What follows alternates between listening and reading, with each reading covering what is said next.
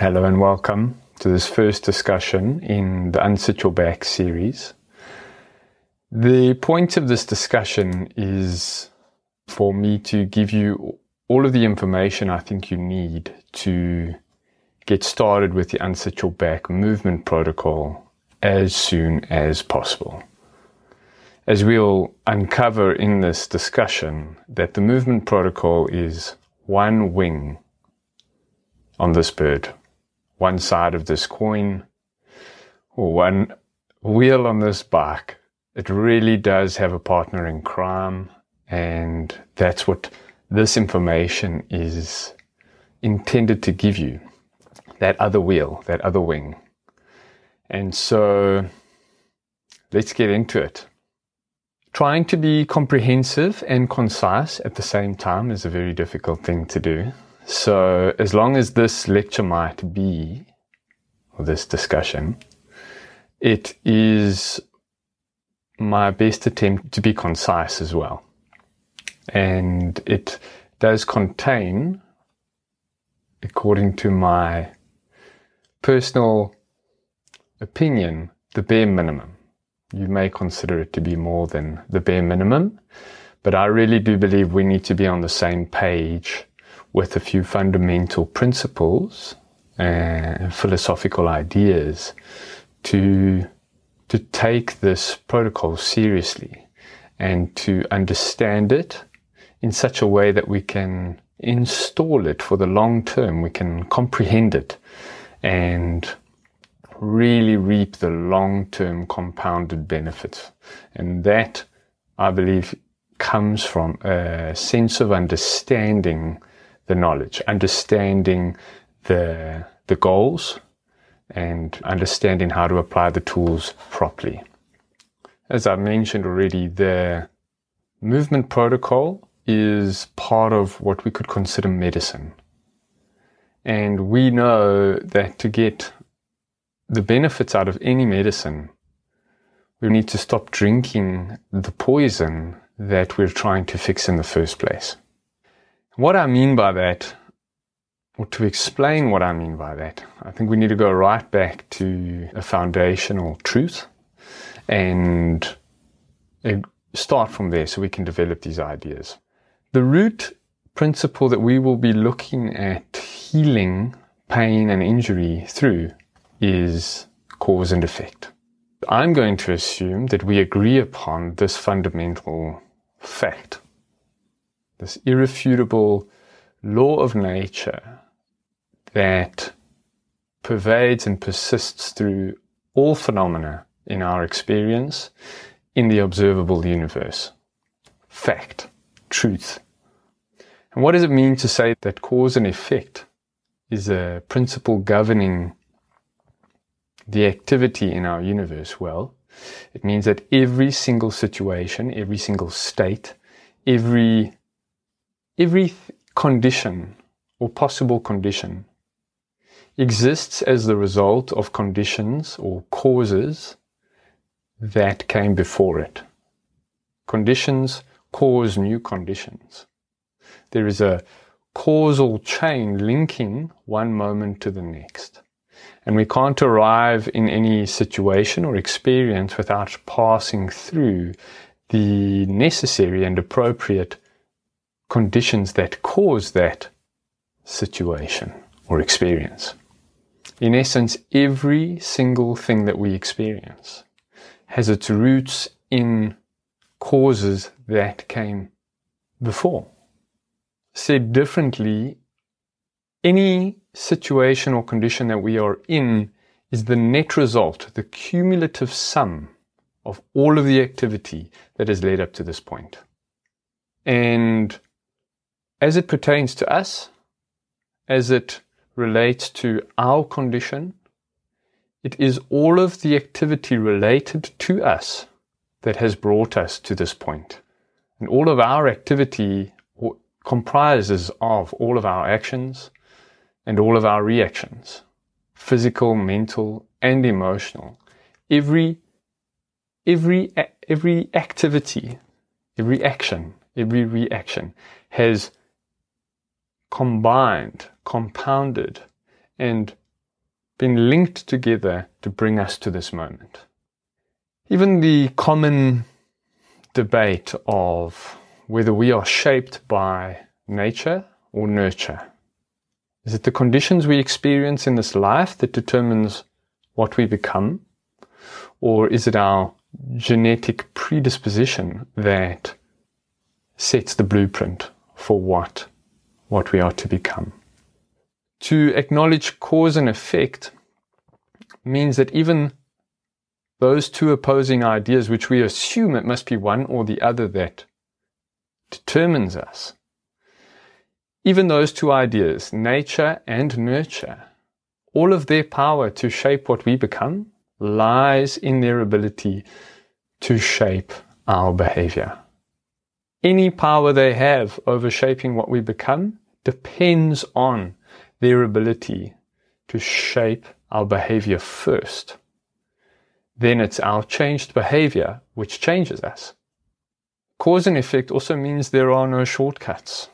There is no way to bring about any instantaneous change in any situation, in any condition or state. You cannot change it from one thing into another without passing through the necessary steps to get from one place to the other. But now, most importantly, where this also brings us is to a place of recognizing that we are where we are as a result of our activity. And to change our condition or state in any way depends entirely on us changing our activity, our action. Acknowledging cause and effect demands that we take full responsibility for where we are at and where we want to go. There is no way for us to get anywhere without doing what is required to get there. And no one can do it for us. There are no shortcuts. And this is the law of nature, an irrefutable fact. Within this acknowledgement of our responsibility, there is a beautiful paradox. It's almost by passing through the portal of accepting blame, taking the blame, realizing that we have caused our own suffering, that we have caused our own injury, our own disease. It's by taking that responsibility that then we step into a position of claiming the power that is needed to change that, to cause a new condition. So by taking great responsibility, we access the necessary power to change things. Such a beautiful paradox. Only by acknowledging that we are responsible for our problems can we access the capacity to fully overcome them. I mean, by definition, if we think even 1% of the causes of our condition lie outside of our own activity, then 1% of the power to change our state is now outside of our control. It is exactly what it means.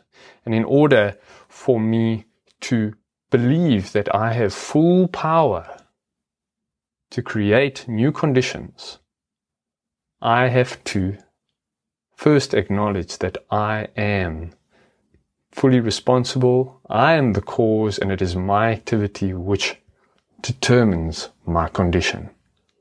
Radical ownership, as Jocko Willink would say. Extreme ownership, I believe, actually. Radical responsibility is another term. Accountability.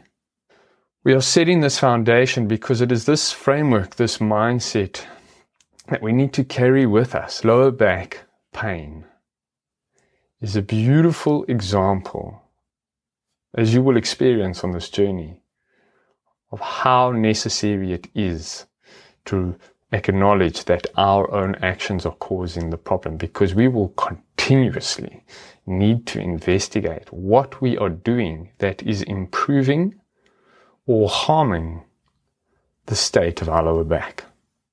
Cause and effect takes us to a few more places I would like to cover before we move into some content more specific to the lower back. But what happens consequently when we acknowledge our activity is the cause of the problem? Then when we have a problem, that problem is a signal rich with information that we can use to reflect on our behavior. Pain and injury are not merely inconveniences then to forget as soon as possible, but they become cues that we can use to evaluate what we have done to get here and what we are doing or not doing that is driving us to stay here or causing this condition to persist. Pain and injury become profound teachers on the journey to optimize our physical activity. Not arbitrary misfortunes that we try and put behind us as quickly as possible and forget about. So all in all, wrapping up this philosophical foundation, which is important to establish because we can now agree that pain and injury are entirely our responsibility. Our actions are both the cause and the cure for everything good and bad that we experience. And even if this doesn't sit as truth with you now, comprehend that that is what this protocol is based upon. And I urge you to fake it. If you want to experience something different, then fake it till you make it and use it as a guide tool. You may not believe that right now, but have patience and stick it through. If it really doesn't sit with you, then this protocol is not for you, because the entire paradigm is built on us taking absolute responsibility. And we need to agree on this single fact for yours and my relationship to flourish as I guide you through this protocol. We are the cause, we are the cure of both health and disease, injury, pain, and vitality and energy. As long as there is any symptom of strain from the system that we can think of as our body-mind, we will strive to look for which of our actions are causing it to persist.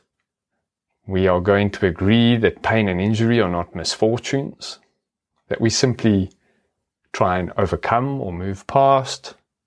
They are signals rich with information that we can benefit from, that we can use, and not just in an indirect or arbitrary way. We can use them to optimize our own action. The very thing we have just discussed is the prime determinant of our experience, of our states, of our conditions.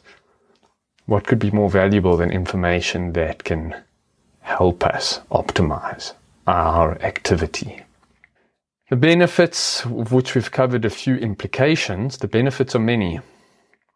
But what I appreciate the most of really installing this program into my thinking and my perception of health, I feel powerful because I know that everything that causes us suffering is actually in our control. That is what I believe now, and I have experienced.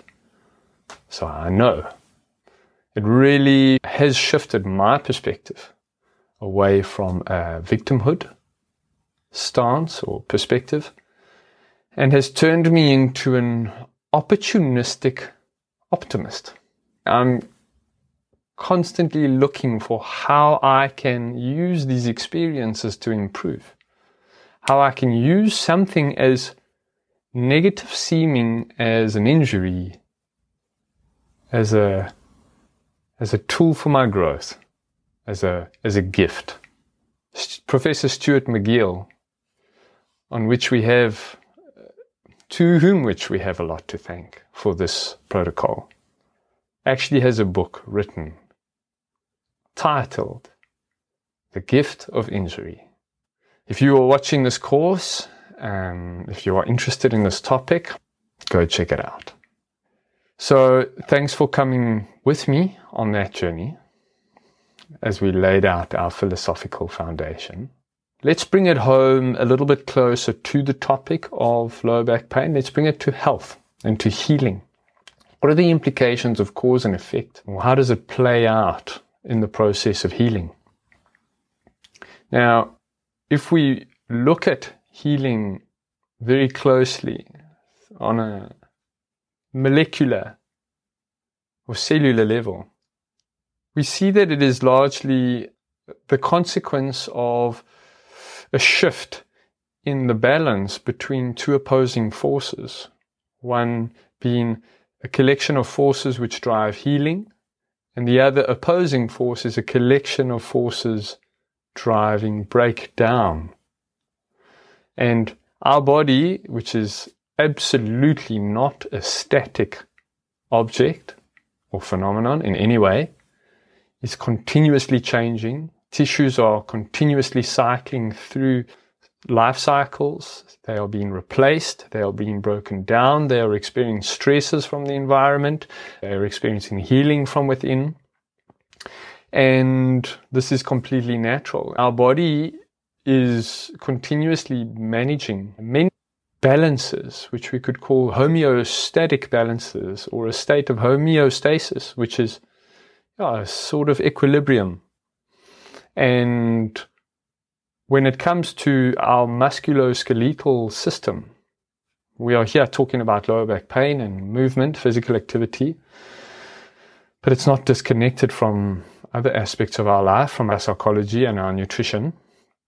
But in general, breakdown has a role because, for example, when we go to gym, what happens on a microscopic level, we are deliberately causing a kind of stress onto the tissues, onto the structures, causing a breakdown, which then elicits or promotes a response of healing which actually increases resilience, increases strength, and prepares us better for those loads in the future, those activities. So there's a shift into breakdown and then repair. When there is an imbalance in this, or there's too much of one and not enough of the other, or vice versa, too much breakdown or insufficient recovery or impaired recovery can lead us into states of chronic breakdown, or persistent states of breakdown, which cause chronic pain, eventually leading to tissue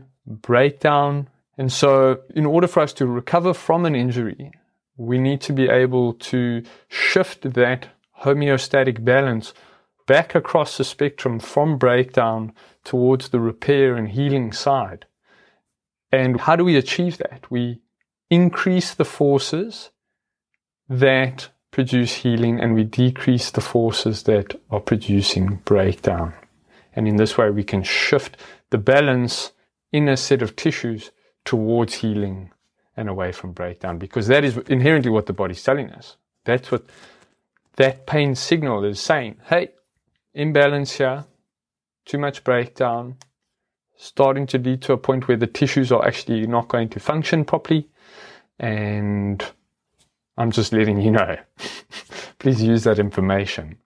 If I consider my activity in its entirety, and I consider which actions in my general behavior might be influencing my lower back, and which of them may be promoting healing and which may be causing breakdown, we immediately need to start evaluating our lifestyle, our behavior, our activity.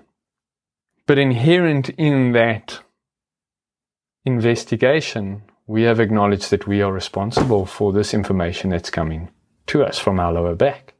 This sounds very logical when we lay it out like this. It sounds very reasonable. But most of us think our lower back pain or any pain or injury is random. It'll pass. It's come from nowhere and it'll go back to nowhere. It's just a phase that we're going through, and phases pass. It's in my family. My parents, they have similar conditions. Yeah, it was that one thing I did I had a sneeze. I'm so unlucky. A sneeze caused it for me. That's not the approach that we use, that we promote. We need to go deeper. We need to acknowledge that we are responsible. This information is telling me to take responsibility and to investigate. And by acknowledging that we are the cause, we can then perform this in analysis. We can then start to understand what behaviors to increase or adopt if we haven't started them, or what behaviors to reduce or stop entirely. And in this way, pain and injury become the teacher, as I mentioned, and we can start to respect the body in a different way. In some of these false beliefs that I mentioned earlier, in order for us to believe that the body just spontaneously and randomly spits out pain, that it arbitrarily breaks down unintended, that it's unavoidable for us because of our genetics, or any number of these belief systems, ideas, they rest on a foundation of us essentially believing the body is blind and stupid and really prone to doing random, very inconvenient, uncomfortable things. That's pretty sad.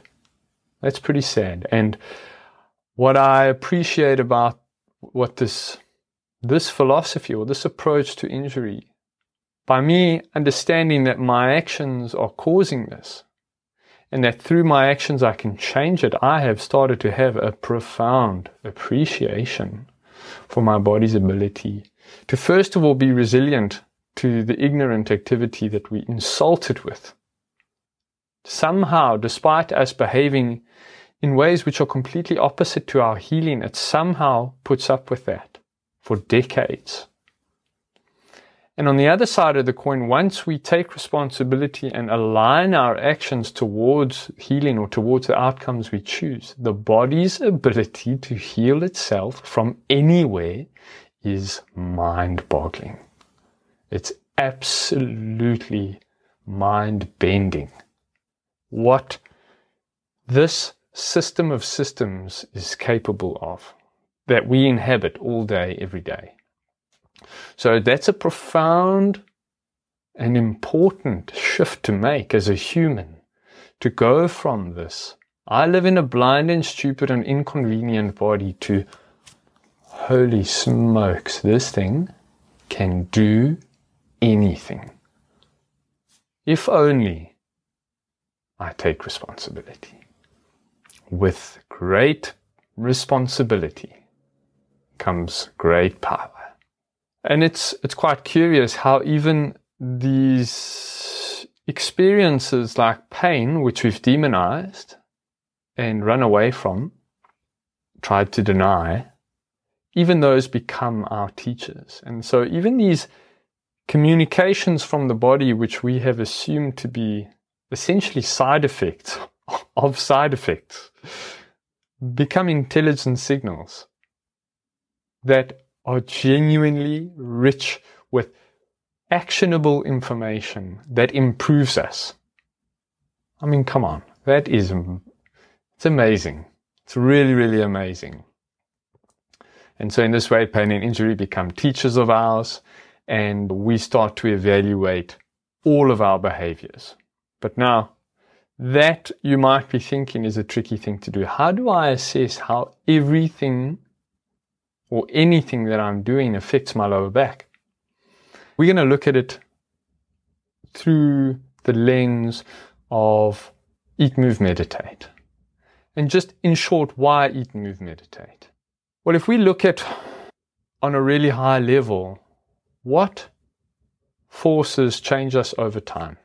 The forces that change us are things which interact with our genes, with our genetics, and then cause us to express or repress certain genetic expressions. We upregulate and downregulate, balance, imbalance, and through our genes we express ourselves, but through the epigenetics, the forces which control the genes, which direct the genes, our genetic expression is determined.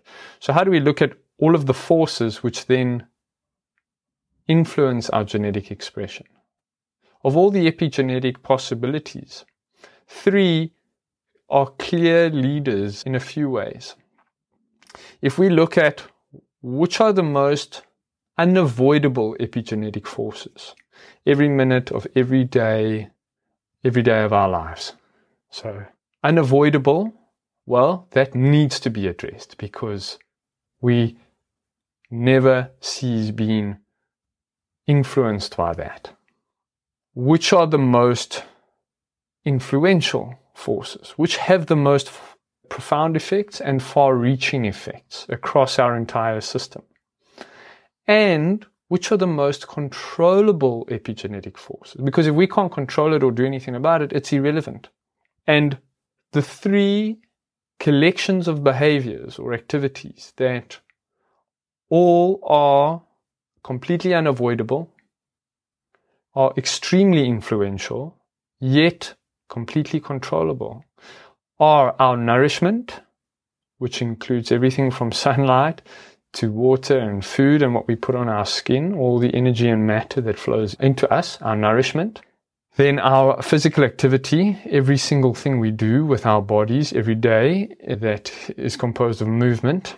And then lastly, our psychology, how we think, how we psychologically react to our experience, and what practices we use or don't use to change our psychological states.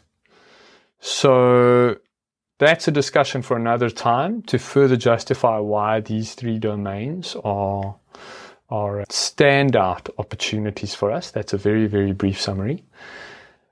But we're going to incorporate that, and that is the template we're going to use to now analyze our behaviors as they relate to our lower back pain in terms of what harms or increases the breakdown in our lower back and what improves or increases the healing in our lower back.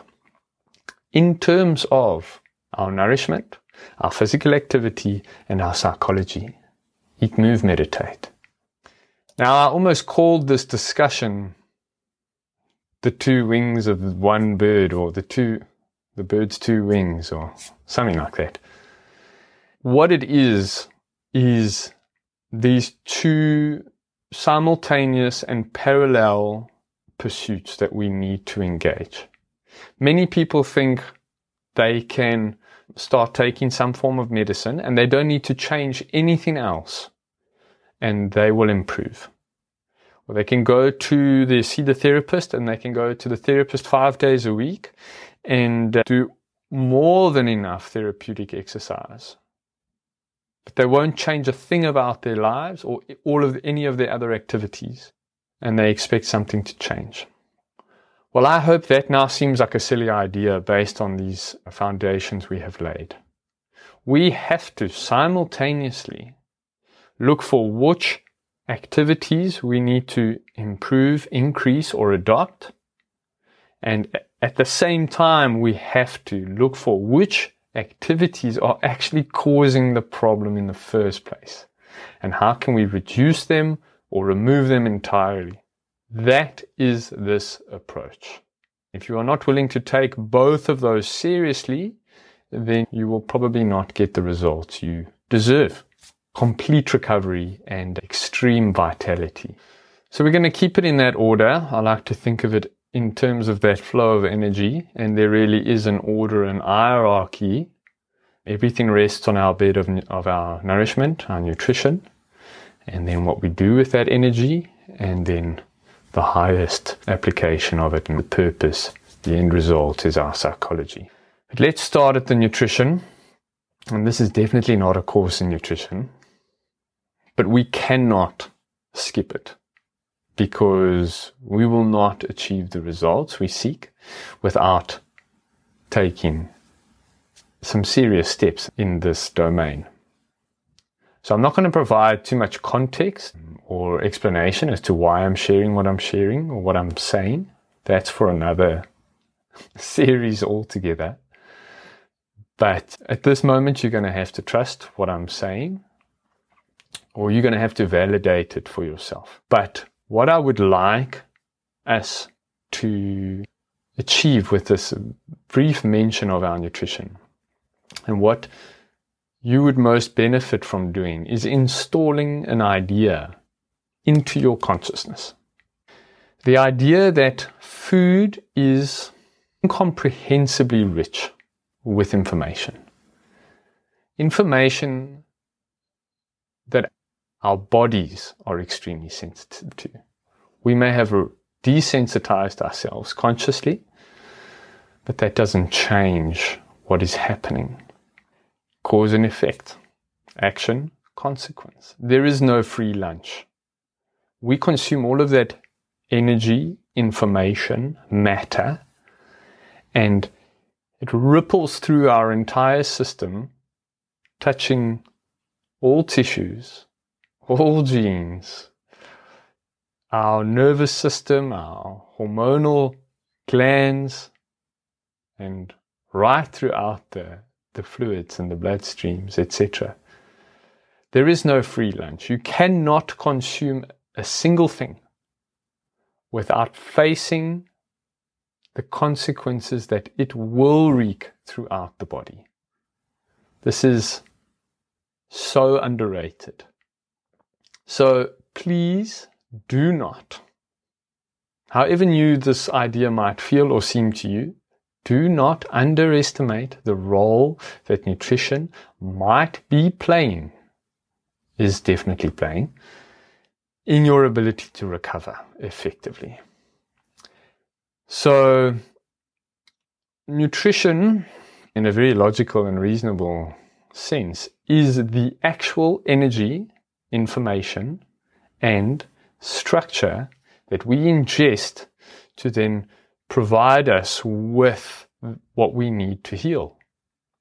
It's not an indirect or optional part of the process. It is the fuel for the process and a signal rich with information.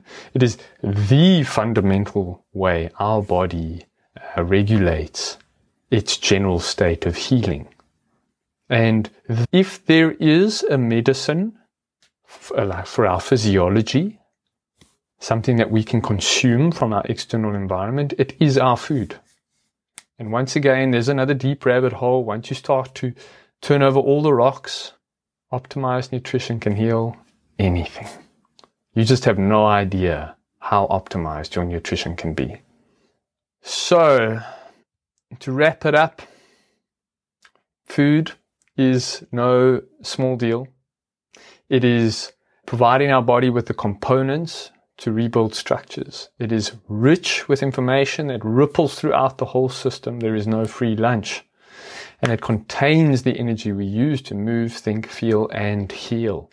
So, if we now look at nutrition just briefly before we move on through the lens of harmful actions and beneficial actions, what are some categories of harmful actions you should be analyzing if you think, I'm not sure if my nutrition is optimized?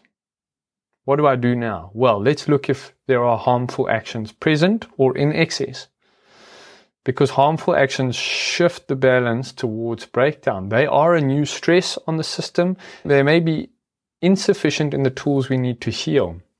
And simultaneously, they can become a stressor on the body instead of a gift, part of the healing process. And in this way, they move us away from a state of health, of optimal health. And this is moving us towards states of increased inflammation, toxicity, and, as I just mentioned, states in which we lack the fundamental components to heal, etc., etc. So what foods are pro-inflammatory or pro-allergenic? They're allergy-causing like foods. I have a few, 6 that I avoid: gluten, dairy, sugar, alcohol, caffeine, and seed oils. Of course, everything else like processed foods, most foods with a label, unless it says organic on there 3 times and you read the ingredients and it's very simple. Labels, already, it's a very complicated product, far removed from nature. So pro-allergenic foods are, like I mentioned, gluten, dairy, sugar, alcohol, caffeine, seed oils, anything that's processed.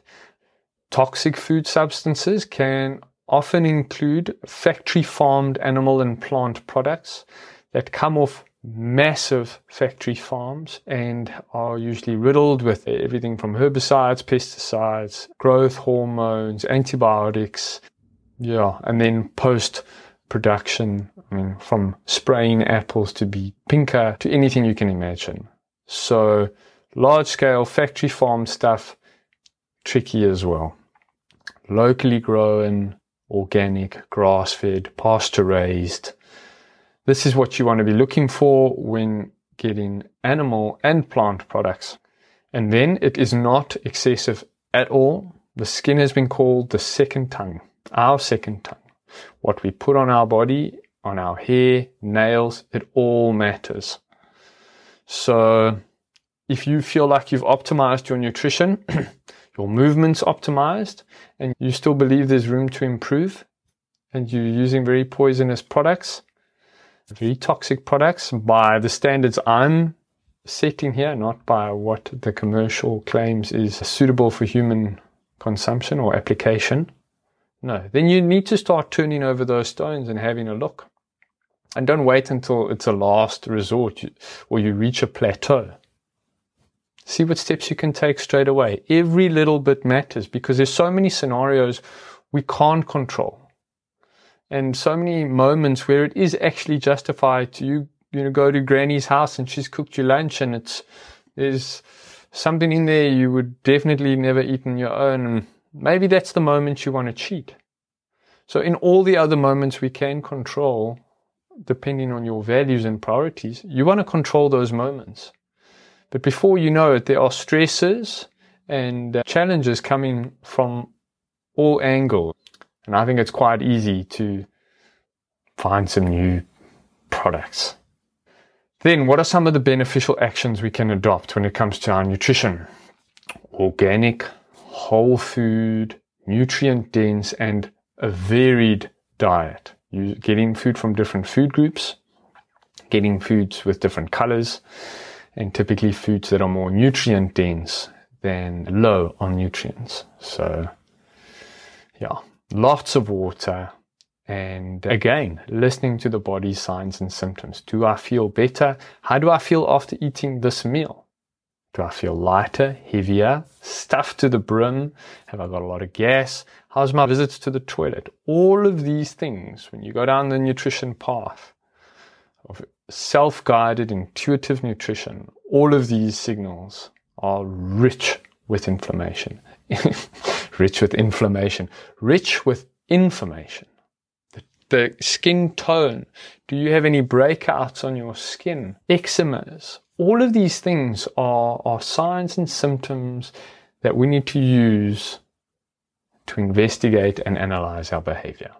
Now, let's move on to movement. This is not extensive at all because the majority of the movement, the beneficial movement practice, is covered in the movement sessions that you will follow. I will cover that at the end. But what is important here is how do we reduce the harmful actions? If the movement protocol, the unsit your back movement protocol, is the beneficial actions we are adopting to create the conditions we choose, then how do we reduce or remove the actions which are increasing the breakdown in our lower back? So, when it comes to lower back pain, inherently in what we've said, there is an excess of breakdown in the tissues which make up the lower spine.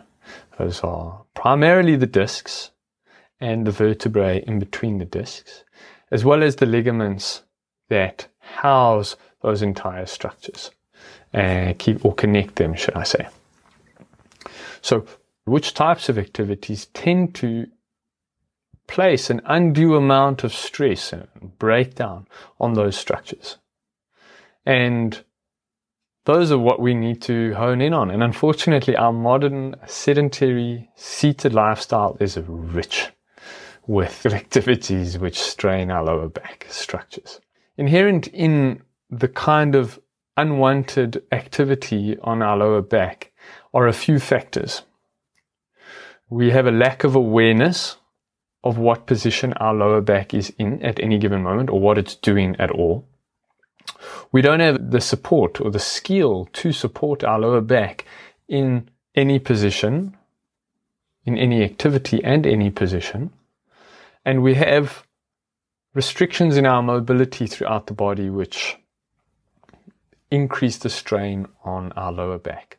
So all of these issues that I've just described are caused by sitting. And what do I mean by sitting? Well, sitting at the desk at work, that's what a lot of people think of. I'm a desk warrior, so I sit a lot.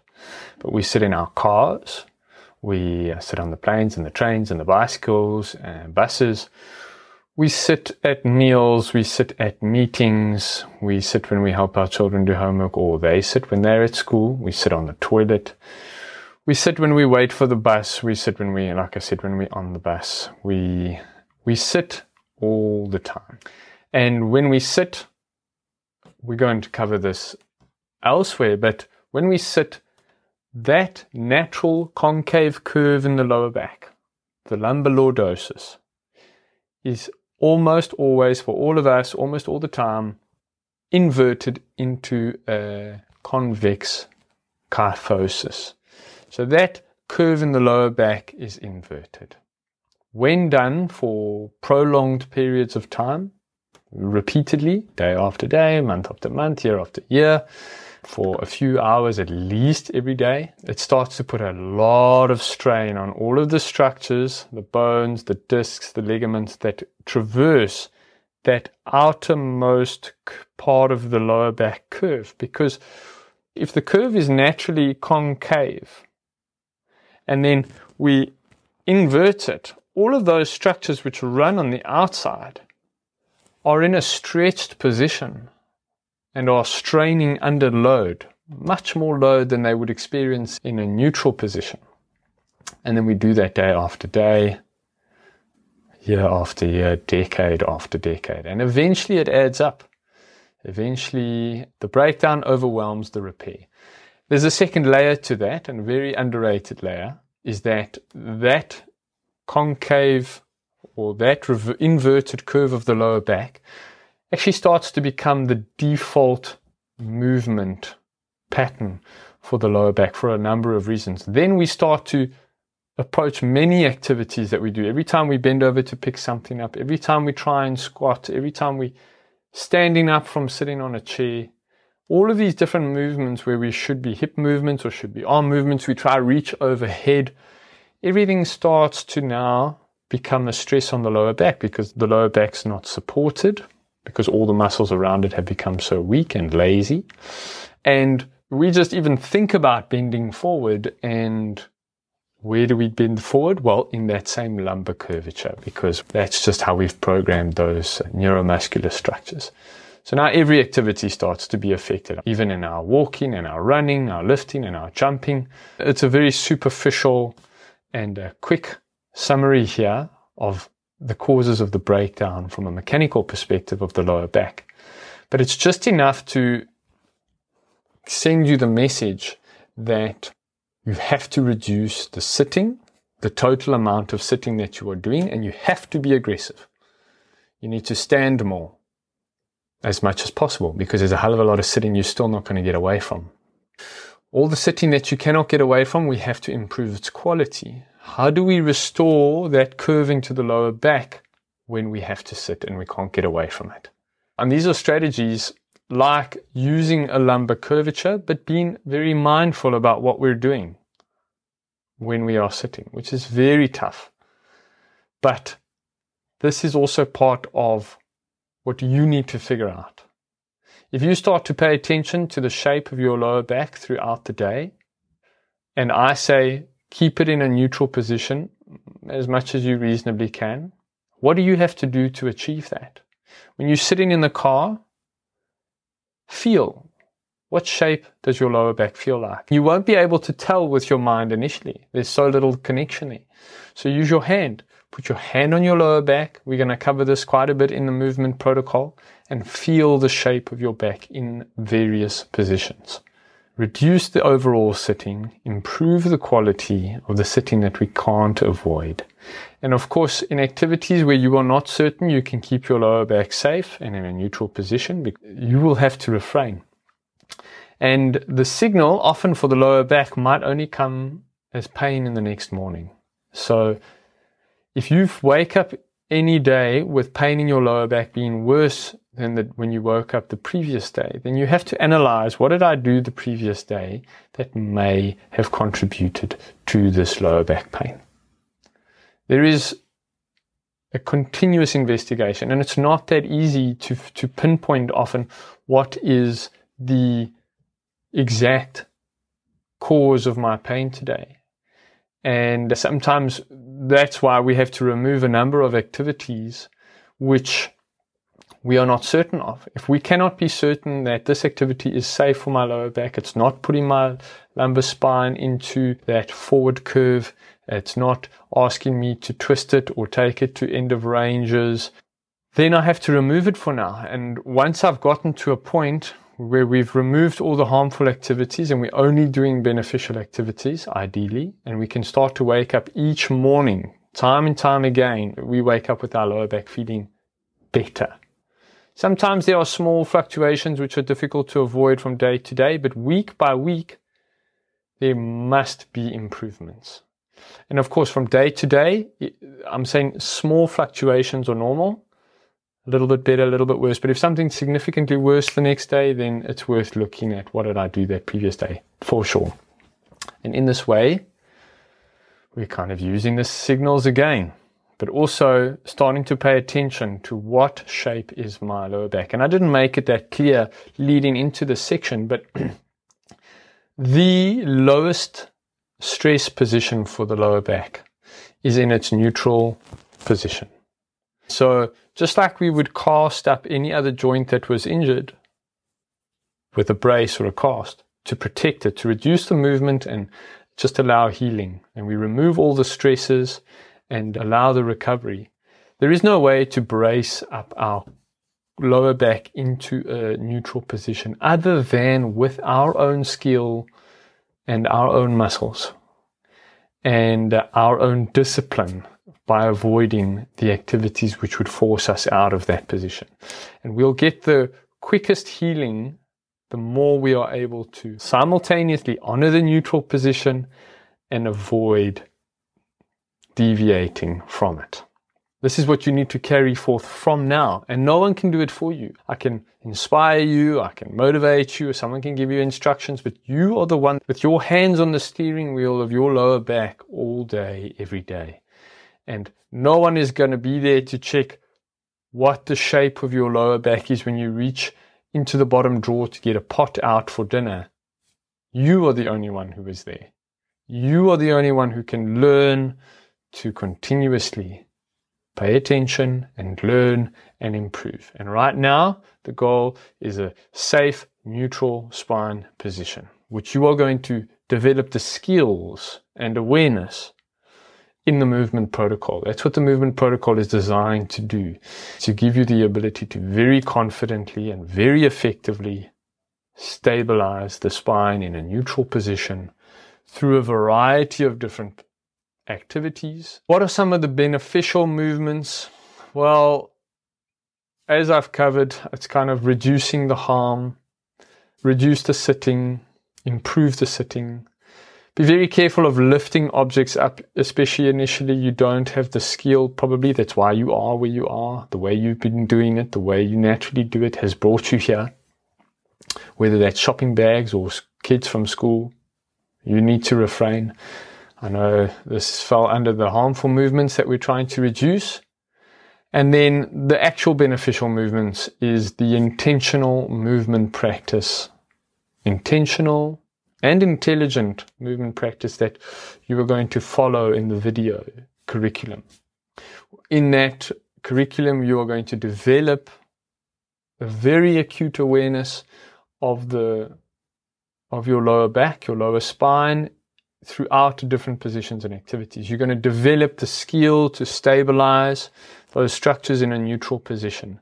And you are going to restore mobility to your arms and legs so that you can rather look to them for range of motion rather than trying to compensate for their tightness by using your spine unnecessarily, introducing more stress.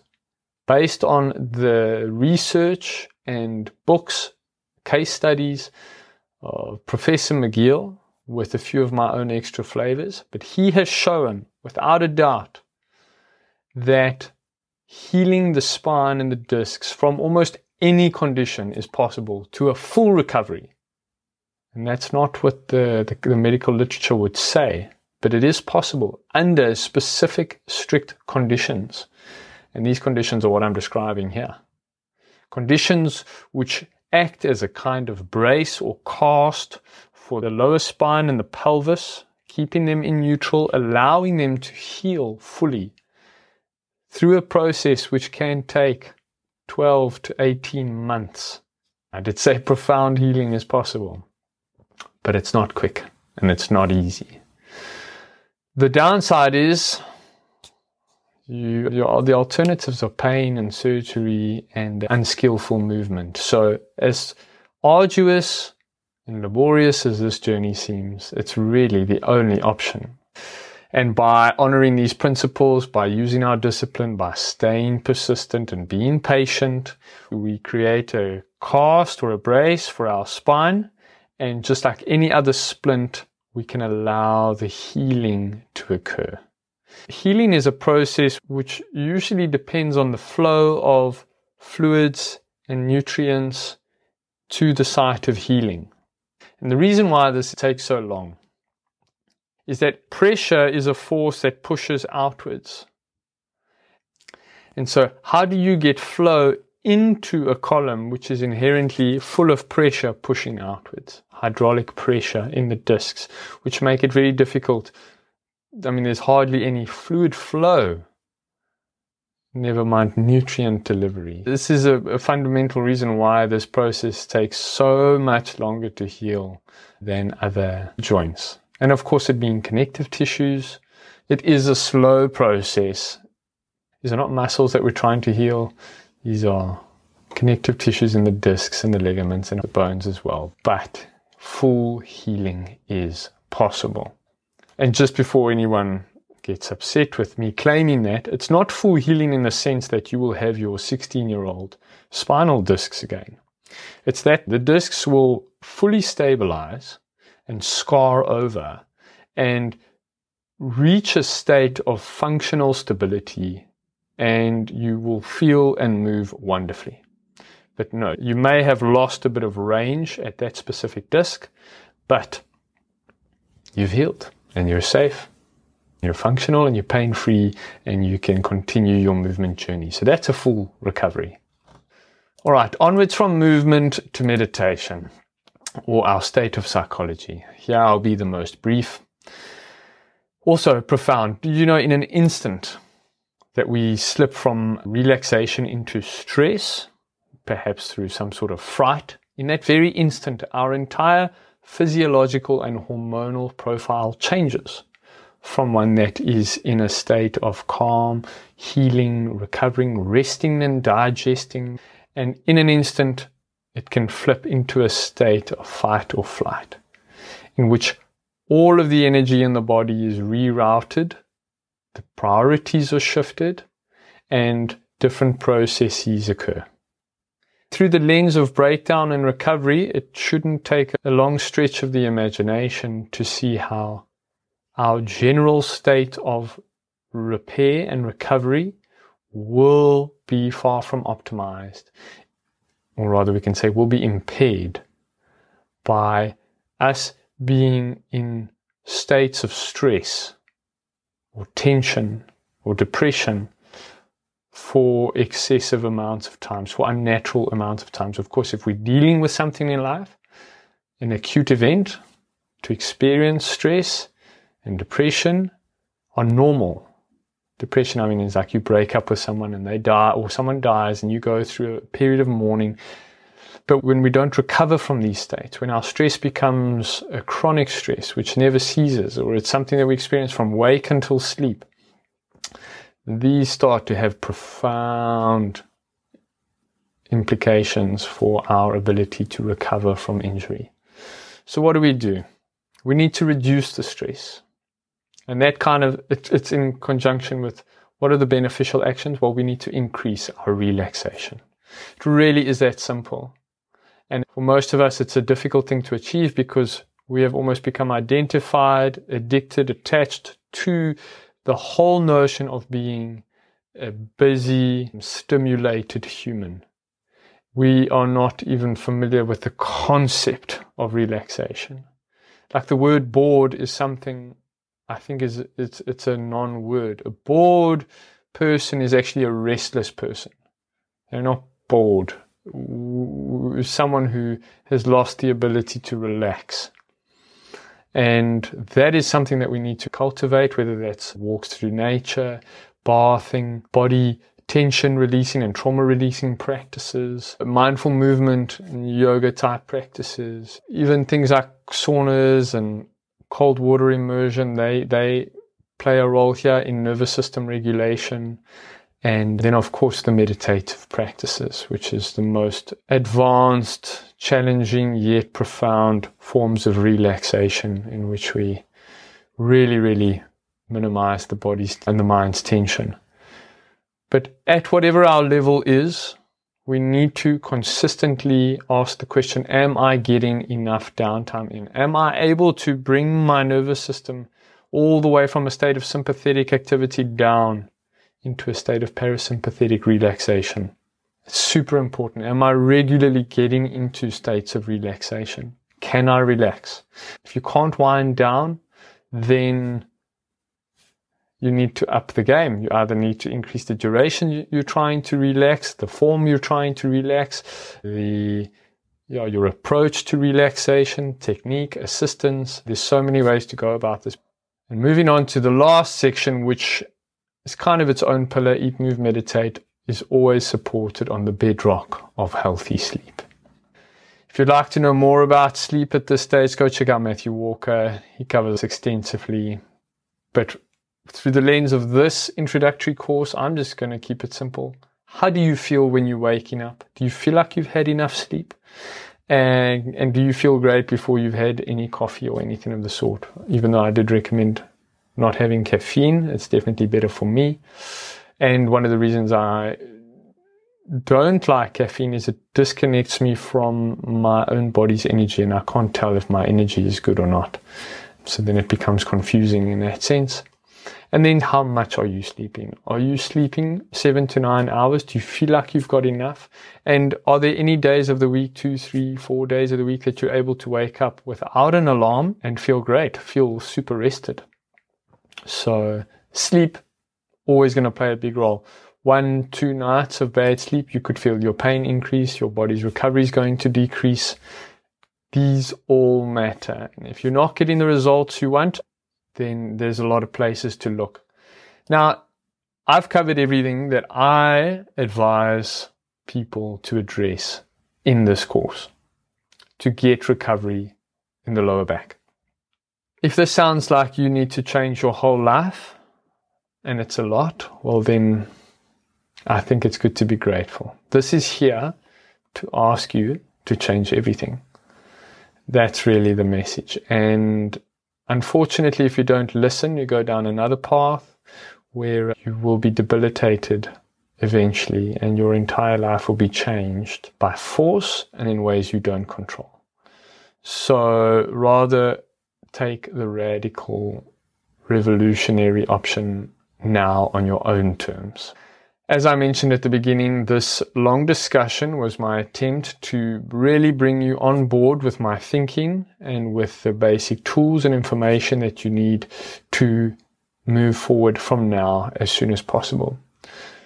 This is only not even an hour and a quarter at this stage, so I would like to think you could have listened to this in a day or two.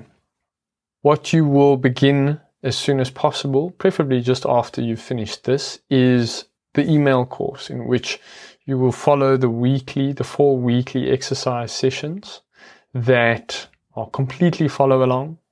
And you will sign up for that at craigvan.com/unsit your back, all one word, unsit your back. And if you found this video by signing up for the course, then you've already done this. But if you haven't signed up for the course, then go do that now. It will recommend you watch this video first, but you've already done that, or listen to this as an audio. And then it's a matter of following those 4 sessions per week. And everything about those sessions rests in the quality of those movements, the nuances of the exercises, the subtle differences between a harmful posture and a beneficial posture. So take them seriously. Make sure you can see me on the video and you can listen to me clearly with earphones in your ears, preferably, cutting out any other distractions in the environment and hearing me clearly without even trying. And then to take this to the next level, I would highly recommend also reading the book Unsit Your Back, installing this through another repetition and with a few different words. That would be a wonderful companion along this journey as well. And then this discussion is the first of a series in which I will be covering all of the content related to Unsit Your Back. And I would advise you to listen to all of the available sessions in this series. This really is a change of life. There is no way to get the full benefits of this program or this protocol and achieve the full healing that your back is capable of without coming at it holistically. And this is a lifelong journey, and that's why it's necessary to really give this everything you've got and to make it a part of the way you live every day. It's not something to be ticked off and forgotten about, as I've mentioned. There is never going to be a moment in your life where it is justified to disregard the position of your body's movement, to disregard its state of healing or recovery, to disregard any symptoms that it gives you. So these ways of seriously acknowledging anything the body communicates to us or anything the body does or anything we choose to do with the body is a way of existing that we must carry with us till the last day. So whatever reason has brought you here, let it be a profound gift. It's not a burden. It really is a gift.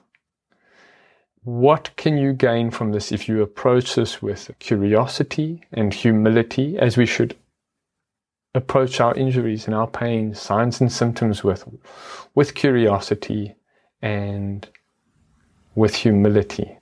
Let's take responsibility. Let's listen to our bodies. Let's honor our bodies. Let's have reverence for our bodies.